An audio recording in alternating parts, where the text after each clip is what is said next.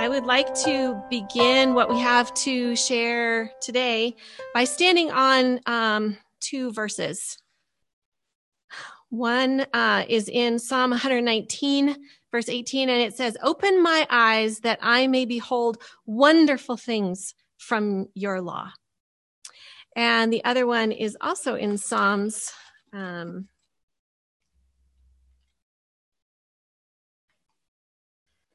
from Psalm 27. It says, "One thing have I asked from the Lord, and that I shall seek, that I may dwell in the house of the Lord all the days of my life, to behold the beauty of the Lord and to meditate in his temple." Would you pray with me?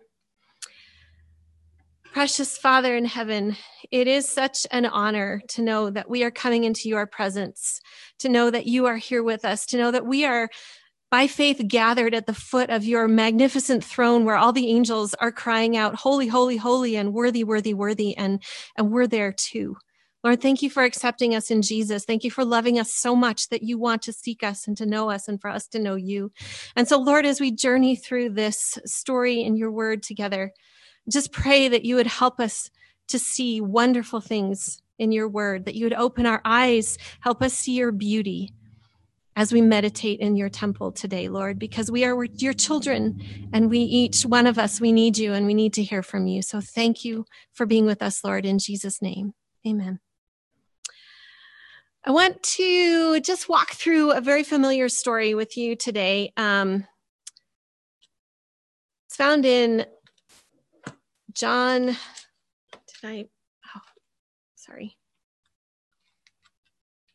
Found in John chapter 11. And this is going to be really bad. Oh, there it is. Okay. I thought I had left my notes at home. Okay, this is not going to be really bad. This is a familiar story to all of us. We think of it as the story of Lazarus. I think of it as the story of Mary and Martha and Jesus, because Lazarus doesn't really show up till the end of the story. And yes, something amazing really does happen to Lazarus. It's quite a moment for him. But most of the story that when we read through it is about Mary and Martha and their interaction with Jesus. So I would just like to go through this story together, and the Lord will have a lot to say to us. Let's start in the beginning. I'm not supposed to touch it. If you have your Bible with you, I have no slides. So if you want to open your Bible or find it on your phone, we're in John chapter 11. And I'll just start the story. Now, a certain man was sick, Lazarus of Bethany, the village of Mary and her sister Martha. And it was the Mary who anointed the Lord with ointment and wiped his feet with her hair, whose brother Lazarus was sick. I just want to do a sound check right now because I'm a little bit distant from the microphone. Can everyone hear me okay? All right. The sisters therefore sent to him, saying, "Lord, behold, he whom you love is sick." But when Jesus heard it, he said, "This sickness is not unto death, but for the glory of God, that the Son of God may be glorified by it." Now Jesus loved Martha and her sister and Lazarus. Well, now we have our story set. The stage is set. We have our characters. We have the scene. Mary, Martha, and Lazarus are Jesus' friends. We know from other parts of the Bible that they live in Bethany. Bethany is only a couple miles from Jerusalem. And when Jesus is in the area, he stays at their house. They're really good friends. They hang out with him. They've fed him. Mary Magdalene has quite the history with him. He has cast 7 demons out of her. As far as we know from the story where she anointed his feet, she was called a sinner or an immoral woman. She has had quite a past.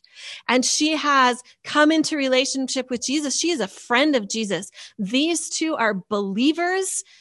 These three are believers. They're faithful. They're friends of Jesus. They have spent a lot of time with Jesus. And so now one of them is sick. No problem. One of their best friends is Jesus. And he's been all over the country healing people. And so no problem. We'll just talk to our friend Jesus. He'll be there for us, right? The very next verse says something quite startling to me anyway. In verse 6, it says, it just said he loved them.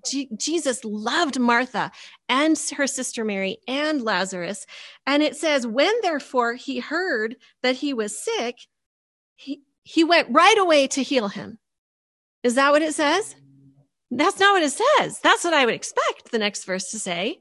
But it doesn't say that. It says, when therefore he heard that he was sick, he stayed then 2 days longer in the place where he was. And this verse, for me, is where this story changes. Up until this verse, for me, this story is another story about ancient people. This is a story about people long ago who wore robes and wore sandals and lived in different kinds of houses than I do and wore different kind of clothes than I did and lived a different kind of life than I did and were very dusty and didn't, have the internet. But in verse 6, this story changes for me. In verse 6, this story becomes my story. Because in verse 6, this now becomes a story of unanswered prayer. This is now a story that I can identify with. I've been a Christian. You just heard my little short testimony. I asked Jesus into my heart when I was 5 years old. I have been living for Jesus my whole life. I've been going to church. I've been hearing the stories. I've been studying the Bible. I've been praying. I've been trying to live for him. I have walked with Jesus. I have been his friend. He has made promises to me. And so I have the idea that means we're in a, what's that machine called? You put money in and you get your pop machine. We're in a vending machine relationship. So I've done my part. I put in my coins, I put in my requests, and he comes out with the answers, right? And if I don't get what I asked for from the vending machine, I call that unanswered prayer. These people must have felt so confused. They must have felt so let down. They asked Jesus to come. He had come for strangers. He had been there for people he didn't know. He had been there for people who weren't walking with him, who weren't his disciples, who weren't following him. He had been there for them. And then when they had a need, he sat around and he didn't come. Have you thought about what that would have felt like? Or maybe, just maybe, you have felt what that feels like.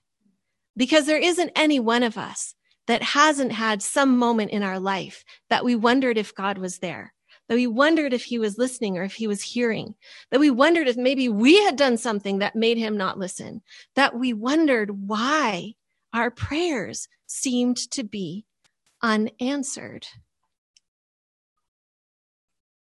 We have this idea that there's this formula with God.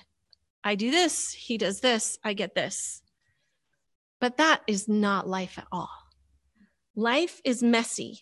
God isn't a formula where you do this and this and you get this outcome. Sin is complicated things. Our world is full of grays, not blacks and whites. And sometimes we pray to Jesus and he waits 2 days longer. But this story of Lazarus gives us a little insight into our own moments of unanswered prayer. So I'm sure you're familiar with the story. After this moment, Jesus has some conversation with his disciples about going or not going. And if we jump to verse 14, Jesus is now talking about going to see Lazarus, but he's been telling them he's fallen asleep, and they're saying, well, if he's sleeping, then he's going to get better. There's no need to go. And finally, in verse 14, Jesus tells them plainly, then Jesus therefore said to them plainly, Lazarus is dead. And I'm glad for your sakes that I was not there, so that you may believe. But let us go to him. And this is just an aside, but I just love Thomas. It's so fun to do little studies of each of the disciples. And Thomas, who later we know as the doubter, says, all right, let's go. If we're going to die with him, we're going to die with him. Let's go die then. I love when you see their personalities come out. But Jesus then decided to go. And we see in verse 14 and verse 15 that Jesus is already revealing that none of this was accidental, that everything he did, even waiting 2 days, was intentional, because Jesus had a bigger picture. God had a bigger plan. And I don't know if you've ever thought about this, but they were asking God for a healing, but he was going to give them a resurrection. They were thinking big, but God was thinking bigger. They were asking for what they thought they wanted. God knew what they needed, and he had to follow a little different plan to get them what they needed. I think sometimes the other day I was driving with a friend on I-25, and sometimes traffic's flowing great and sometimes it's backed up forever. And that's how it was on the other side. We were going north and the traffic coming south was backed up for, I don't know, I felt like miles. It was a parking lot. They were sitting there, and you're always glad, oh, I'm glad I'm not on that side of the road, But then we were watching the other people coming down toward this. Where they were driving, traffic was fine. Some people were entering into this on their on-ramps, not knowing what lay ahead. And I was thinking, if something happened and they couldn't get on their on-ramp and they couldn't get on I-25, they would be frustrated. And maybe they would even pray, oh, Lord, help me get on I-25. I need to get to such and such a place on time. And if God didn't answer that and didn't let them get on I-25, they would say, why didn't God answer my prayer? But God had the bird's eye view, and he saw the big picture and he saw what was up ahead. And he knew what they were going to need and answered their prayer differently than yes, because he sees the big picture.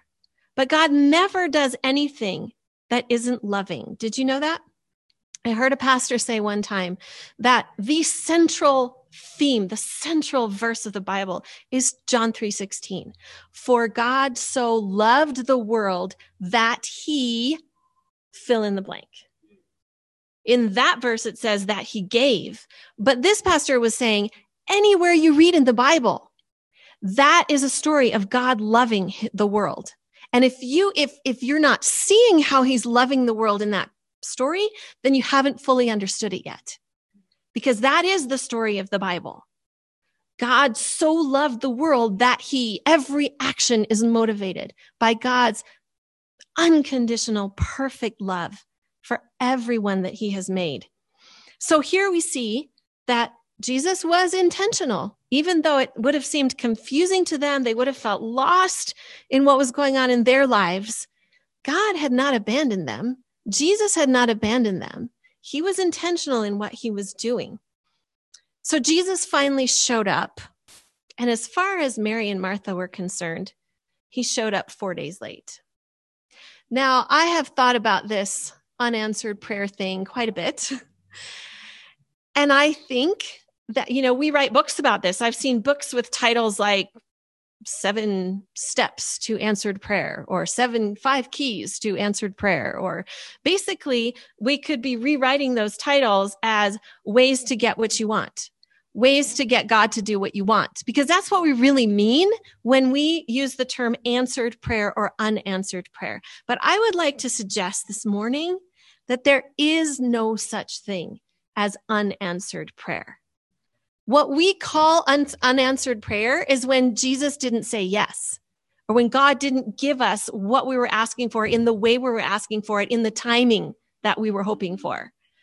But every prayer God hears. Every prayer God is there for. God may not be saying yes. He may be saying no, or he may be saying wait, or he may be saying in a different way, or we have to go down this other path for you to actually get to where you're wanting to go to. This is going to look different than you're expecting, but stick with me and we'll get there. God is answering every prayer. There is no such thing as unanswered prayer. So I am fascinated by how Jesus handled this when he came to answer their prayer, answer their request. He showed up.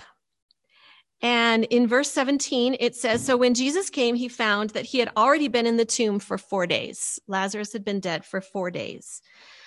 In verse 20, it says, Martha, therefore, when she heard that Jesus was coming, went to meet him. but Mary stayed in the house. Now, that's all it says. You can read what you want to in that verse. But I see that Martha was ready to go meet Jesus, and Mary was mourning. Maybe she didn't hear that Jesus had showed up, or maybe she did hear that Jesus had showed up and she just wasn't ready to meet him because he had let her down. Her brother had died. Maybe she was so full of grief, she couldn't face him yet. In verse 21, Martha started her conversation with Jesus. Martha therefore said to Jesus, "Lord, if you had been here, my brother would not have died. Even now, I know that whatever you ask of God, God will give you." And Jesus said to her, "Your brother shall rise again." And Martha said to him, "I know that he will rise again in the resurrection on the last day." And Jesus said to her, "I am the resurrection and the life. He who believes in me shall live even if he dies. And everyone who lives and believes in me shall never die. Do you believe this?" And she said to him, "Yes, Lord, I have believed that you are the Christ, the Son of God, even he who comes into the world." That was her conversation with Jesus. Then he finally got Mary. And when she had said this, she went away and called Mary, her sister, saying secretly, "The teacher is here and is calling for you." And when she heard it, she arose quickly and was coming to him. Now Jesus had not yet come into the village, but was still in the place where Martha met with him. The Jews then who were with her in the house and consoling her, when they saw that Mary rose up quickly and went out, followed her, supposing that she was going to the tomb to weep there. Therefore, when Mary came where Jesus was, she saw him and fell at his feet and said to him, "Lord, if you had been here, my brother would not have died." When Jesus therefore saw her weeping, and the Jews who came with her also weeping, he was deeply moved in spirit and was troubled, and said, "Where have you laid him?" And they said to him, "Lord, come and see." And there's the shortest verse in the Bible. Jesus wept. I am fascinated by his interaction with these two women. Now, if you think some more about Mary and Martha and what you know about them from other stories in the Bible and put the picture together, I'll tell you the picture that has developed for me of what these women were like as people, what their personalities and their temperaments were like. Martha seems to me to be more of a type A personality, doer, organizer. The house is called her house, Martha's house. When Simon had a feast, she was the one that made all the food. When Jesus was at her house, she was the one in the kitchen making all the food, making everything happen, and frustrated that Mary was sitting at his feet, not helping. She was the first one out to Jesus. She seems like maybe a little more left brain person. Maybe she was more comfortable in her left brain. Maybe she was someone who really needed things to make sense and needed to understand things. Mary, she seems more of the sensitive, emotional, artistic kind of person. She was the one who fell deeply into a life of sin. She was the one sitting at Jesus' feet, more meditative. She was the one who followed Jesus as a disciple. She seems like, two sisters with completely different personalities, which if you have children, you know that happens. And she seems to me like maybe she would have been more comfortable in her right brain. And maybe she was a person who really needed understanding more than to understand. I think if we were planning a women's retreat, we would want Martha on the team planning things, and we might want Mary leading the devotions. And here were these two women. And they came to Jesus, and I don't know how it looks in the original language, but when this got translated into English in my Bible, these two sisters said word for word exactly the same thing to Jesus. Each one came to Jesus with the pain in her heart, the grief she was going through. And if you've ever been through the grief of losing someone close to you, you know that there is no describing it. It just takes over you. Both of them came to him in this kind of grief and said the exact same thing, word for word. And Jesus responded to each one of them completely differently. He met them according to their personality, according to how their brain processed, according to how they worked, according to who they are. And he sat with Martha, and she needed a conversation. And he gave her a conversation, and she needed to affirm that he was the Christ, and she needed to talk to him about that. And so he had a talk with Martha, and he met her in her left brain. And then when Mary came along, he said nothing. He cried. He sat there and he cried with her, and he met her in her right brain, and he met her according to her personality. And he ministered to each of their hearts according to who they were. We wanted to behold the beauty of the Lord. You see it in this story. You see it in this story. The beautiful part of this story is just to know that God gets you. He made you and he knows you. You know, as we encounter each other, sometimes we meet people that we feel like, boy, we just feel like we're going like this. You know, we talk, but we don't get each other, and we misunderstand each other or whatever. And then there's some people we really click with. And sometimes the Marthas of the world are frustrated with the Marys of the world. And sometimes the Marys of the world are frustrated with the Marthas of the world. But here, Jesus, he saw them both as precious gems. He saw them both as jewels, not to be roughed up, but to be valued for who they were, and to bring out the best in them and to meet their hearts right where they were for who they were. And God knows how to do that. God has been with you since the moment you were born. He knows you. He knows everything that's gone into your life that has molded your thinking and your feeling and your reactions to life. He knows you, and he will meet you just like he met them. He will speak to you as you need to hear it, as you need to know him. He will meet you that way. I think that is just precious, precious about our Lord. So after we had this encounter, then we build up to what Jesus was going to do, what Jesus was there for, why Jesus waited 2 days. They had asked him for a healing, but he was thinking much bigger. And so they came to the tomb, and Jesus told them in verse 39 to remove the stone. And Martha, being the person that she was, being the practical Martha that she was, burst out, "Lord, it's going to stink. Have you thought about this? It's not going to smell good. He's been in there 4 days." I'm sure that's not the first thing Mary was thinking.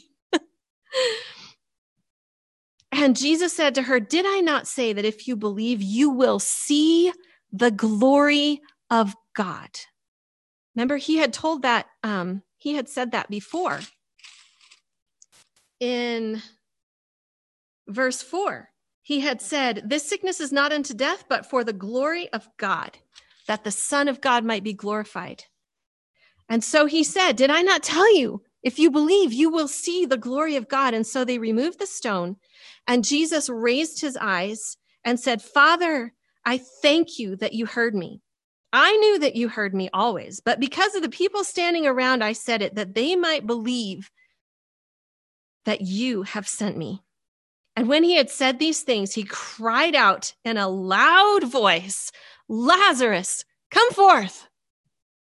And he who had died came forth, bound hand and foot with wrappings, and his face was wrapped around with a cloth. And Jesus said to them, "Unbind him and let him go."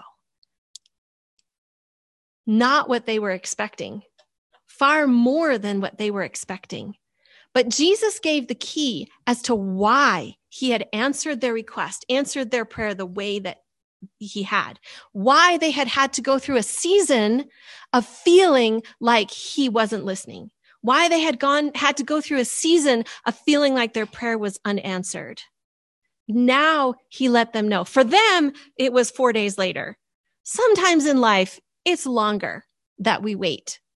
But the reason was to see the glory of God. Now, this concept of the glory of God is something that has grown for me. And the passage that really, really gives life to this concept for me is way back in Exodus. In Exodus chapter 33 and 24, or 33 and 34, when Moses said to God, I want to see your glory. Do you remember that story? And then he had to hide behind a rock and just in the cleft of the rock and all that. Well, if you want to turn back there, flip back there in Exodus real quick to Exodus chapter 33, Moses said, I pray thee, show me your glory. And the way that God responded is he said, okay, this is how I'm going to show you my glory. I will make all my goodness pass before you, and I will proclaim my name. That's how he was going to show him his glory. He was going to show him his goodness and proclaim his name. And then when he did, in chapter 34, verse 6, when the Lord passed in front of him and showed him his glory, this is what he proclaimed. The Lord God, compassionate and gracious, slow to anger, and abounding in loving kindness and truth. And it goes on. He showed him his goodness. He showed him his character. He showed him his heart. He showed him who he was. Do you know that the thing that brings God the most glory is real when we realize how good he is, what he's like. And we realize that we can love him and we can trust him. That is the thing that brings him the most glory. When God wants to glorify himself in our lives, when he wants us to catch a glimpse of his glory, he wants us to see who he is. He wants us to experience his goodness. He wants us to experience his character and feel sure and secure in who he is, to the point that we would trust him with our whole lives. Now, at this point, they needed a resurrection to see Jesus' glory, to be convinced that God had sent him, because right after this, Jesus was going to be crucified. Right after this, their dreams were going to be dashed. Their hopes were going to be gone. They were going to feel lost and confused about how God had been leading them for the last 3.5 years. And they needed something to hang their faith on. When he died, and he told them that in 3 days he would rise again, right? But no one seemed to really want to believe that, because after he died, they weren't saying, well, we just have to wait 3 days and it's going to be okay. Nobody was saying that. So it was a devastating time for them. And here he showed them his glory. He showed them that he was God. He showed them that he had the power of life and death in his hands. He showed them that nothing was too hard for him, even a resurrection from the dead. And he was preparing them for the moment that they would have to lose their Savior to crucifixion. In your life and my life, there are things that we need to know about God, to be able to hang our faith on him, to be able to trust him no matter what's going on. And when God takes us through seasons of directing us differently than we were asking for, it's because he wants us to see his glory. He wants us to see him more clearly. I wanted to share with you a personal story of a moment that this was very real for me. I have gone back and forth wondering if I should share this story with you or not. But the Lord has encouraged me to go for it. So, several years ago, I was speaking at a women's retreat. It was the first retreat I had ever spoken of. It was very exciting for me, but I was very tired the whole time, and I couldn't figure out why I was so tired. What's wrong with me? When I got home, at my husband's encouragement, I decided to take my first pregnancy test. And lo and behold, it came back positive. I was pregnant. That's why I was so tired. I had never been pregnant before. There was a baby growing inside me. Changed me the minute I saw that positive pregnancy test. I became a mother at that moment. And I was thinking about my baby every day. Everything I was doing, I was thinking about my baby. And I started to stress out because I wasn't taking folic acid and because I didn't have insurance. And I had to figure out how I was going to deliver this baby, and would anyone help me pay for it? And it went on and on and on. And I was making phone calls, and I was trying to figure out how this was going to work. I'd never been pregnant before, and I'd never had a baby before. And how was I going to do this? And it was very exciting, and I was trying not to stress. And there was a verse that has been a favorite of mine for a long time, that I kept clinging to, and I kept talking to the Lord about. It's in Psalm 9:10, and it says, "For those who know your name will put their trust in you, for you have not forsaken those who seek you." Those who know your name, we just learned his name is his character, who he is, what he's like, his goodness. Those who really know what you're like will trust you. And so I kept clinging to that. Every day I talked to the Lord about, Lord, I've seen that you're good. I'm believing in your promises. I'm trusting in your name that you're going to get me through this. And I was clinging to that verse. And I was only pregnant for a few days, you guys, just a few days. And then I started to feel it. I started to feel those little symptoms that became really big, painful symptoms that told me that I was not pregnant anymore. During the time that I was pregnant, I was planning a baby shower that I was going to have to travel and put on for someone in my family. I was preparing to speak at a reversing diabetes seminar because I was a nutritionist at the time. And I still went ahead and did those things. I went and put on the baby shower while my baby I was losing my baby at the same time. And I was not myself, and I didn't do the greatest baby shower. And I went ahead and I spoke at the reversing diabetes seminar, and I didn't do my best. I was just pretty lousy. I didn't do a good job. But the day that I started to lose that baby, I got a package in the mail. And I wasn't expecting a package. I hadn't ordered anything. So I opened it up. You know what it was? It was this right here. This framed Bible verse. You know what it says? "And those who know your name will put their trust in you, for you, Lord, have not forsaken those who seek you." I had not ordered this. It turned out that the woman who had put on the women's retreat, I must have mentioned to them that this was one of my favorite verses, and she painted this for me, not knowing anything that I was going through, and sent it to me. And it arrived faster than it should have on the day that I started to miscarry. And I opened that package, and you can imagine, I'm more of a Mary than a Martha, so I burst into tears. And I felt like, wow, God is showing me himself. He's talking to me. He's letting me know that he knows what I'm going through, and he's heard me, even though I'm going through this pain. But that wasn't all of it. I did all the things I was supposed to do. I came home, I prayed, I tried very hard to face this with faith and to face this trusting in God and to not lose it. And it was just an enormous amount of grief. I don't know if any of you have been through something like this, but I had previously known a woman who ran a support group for women who had lost babies either just before birth or just after birth. And she told me that she told those women two things. She said, there are two things that will surprise you: the length of your grief and the depth of your grief. And that was absolutely true. She said, everyone else will be ready to go on with life before you are. And that was absolutely true for me. I was really struggling with this. And finally, one day, I just broke down and I poured out my heart to God. And I just let it all out, because he is a safe place to pour out your heart and let it all out. And I said, Lord, why? I know I'm not supposed to ask why, but why? So many people have babies. Everyone around me is having a baby. Why can't I have a baby? My husband and I, we have a strong marriage. Our baby would come into a home that would stay together forever. We would teach our baby about you. We would love our baby. We wouldn't abuse our baby. I honestly, literally said to God, you gave Britney Spears a baby.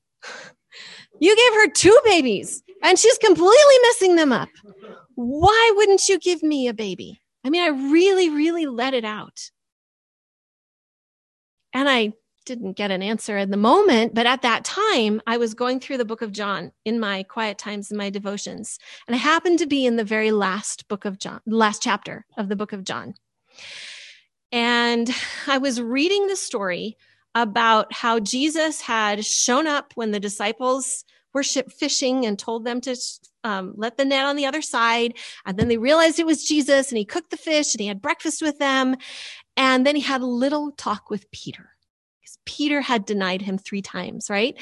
And he had a little talk with Peter, and he restored Peter, and Peter was feeling reconnected with Jesus, and he was having this really amazing fellowship with Jesus once again, and his heart was healing and his life was better. And he looked down the beach and he saw John, and Jesus had just told him that one day you will walk where you don't want to walk. Someone will gird you. You will not gird yourself. Someone else will gird you and take you where you don't want to go. And basically, he was letting Peter know that one day Peter would lay down his life for Jesus. Now, this might not have been exciting for me to hear, but for Peter, this was really good news, because that's who he thought he was. That's what he had told Jesus before the crucifixion. I would die for you, Jesus, And then he didn't. Then he betrayed him. He saw what was really in his heart. He was really disappointed to see who he really was, what he was really capable of. He had failed hugely. And Jesus was telling him, you are this person. You are going to be this person. You are going to stand for me. You thought you would die for me and you failed, but you will. You will be strong enough to lay down your life for me. You will do a lot for me. Don't worry, Peter. So he had encouraged Peter with this news. And then Peter saw John walking on the beach, and he asked Jesus, well, what about him? What's going to happen to him? He was really going with this conversation with Jesus. It was really good. He was enjoying this. And Jesus basically said to him, what is that to you? It's none of your business what's going on with him. You follow me. That's what Jesus said to Peter. And in that moment, when I read that story, it was like God showed up, like his presence was right there, and he impressed my mind with so much thought in an instant that I will try to put into words for you. But basically, I felt like God was telling me, don't look at the other people who are pregnant. That is not your story. Don't worry about the story I'm writing with them. I'm writing your story with you. You keep your eyes on me. You follow me. You live your story, not theirs. Don't worry about what I'm doing with them. And he went even deeper than that. I just got this flood of memories in my mind from the time I was little, how different I had felt being a missionary kid and having to move to different countries all the time and fit in with the new culture, and how I had always felt different and always felt like everyone else got the manual for what was normal except me. Somehow I had missed that book. And I tried so hard to fit in, and I tried so hard to be like everybody else, and I could never figure out how to. And I always felt like something was wrong with me, and I was completely inadequate. And I developed all these huge insecurities, was always trying to please people. All these layers from all my life that had left me, emotionally crippled as an adult. He just brought all to me in this one moment as I was miscarrying, and I was pouring out my heart and saying, Lord, why is something wrong with me and not with everyone else? And he was basically saying to me, this is what you've always thought. This is where you're not alive. And today it stops. Today we're having this moment that you're with me on the beach.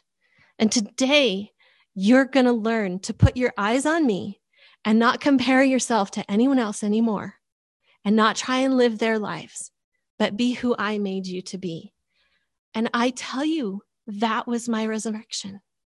That was the resurrection that he was giving me. I wanted him to resurrect my baby. I wanted him to heal my baby. But in that moment, I needed a resurrection. I needed to see his glory. I need to see how good he was and who he was in my life and who I was to him. I needed healing from years and years and years of insecurity and pain. And I needed that before he could give me a child to pass on whatever I had to. Do you see that? There was my moment that I prayed for a healing, and Jesus gave me a resurrection. And my life was different after that experience. That's what God was giving to Mary and Martha in this moment, that he loved them enough to wait 2 days before he showed up. That's what God is doing in those moments that we feel that he's not listening, that we think he's not answering. But if we knew his heart enough, we would know that we could trust him, even in those moments that we feel that prayers are unanswered. God's glory doesn't always come in the form of a flashy miracle. God's glory came to me on my bed in my puddle of tears that day when I needed a resurrection.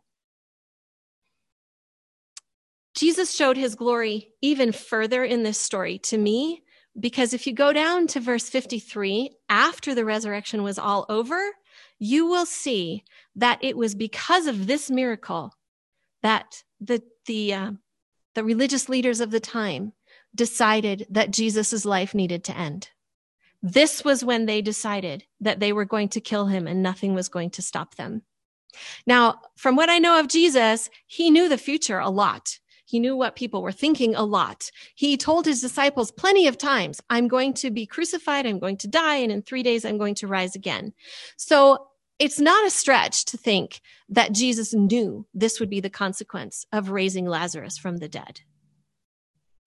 When Jesus raised Lazarus, he could have just healed him and gone on a few more years. But when he chose to raise him from the dead, he sealed his own fate. When he chose to raise him from the dead, he took his first step toward the cross. And he did it anyway, because they needed it, because he loved them enough, because he loved them so much. What a beautiful picture of his glory. What a beautiful picture of his heart of self-sacrificing, unconditional love. I can't give you a reason for every seemingly unanswered prayer in your life. My heart can only sympathize and hurt with you when you go through disappointment and pain. But I do know this, that when God seems the farthest, he is the closest. When it seems he doesn't hear you, he's preparing to show you his glory. He's placing you in a position to hear him more intimately and be drawn to him more closely. In the book, The Ministry of Healing, the author Ellen White says it in a beautiful way. In the future life, the mysteries that here have annoyed and disappointed us will be made plain. We shall see that our seemingly unanswered prayers and disappointed hopes have been among our greatest blessings.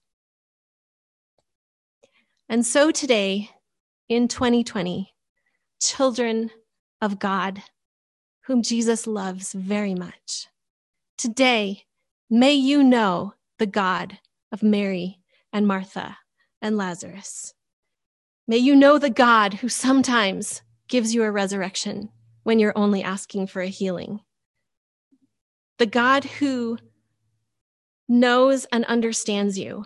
The God who will meet you, who is always in the business of revealing himself to you. And may you see his glory. Should we pray? Dear God, we couldn't ask for a better Father than who you are. Lord, each one of us, you know what's going in our lives, what's going on in our lives and what's going on in our hearts. You know what the future holds that we don't know. And I just pray, Lord, that you would take us through whatever we need to go through to believe in your love, to believe that you are trustworthy, to see your glory. And may Jesus be glorified in every day of our lives. In your name I pray.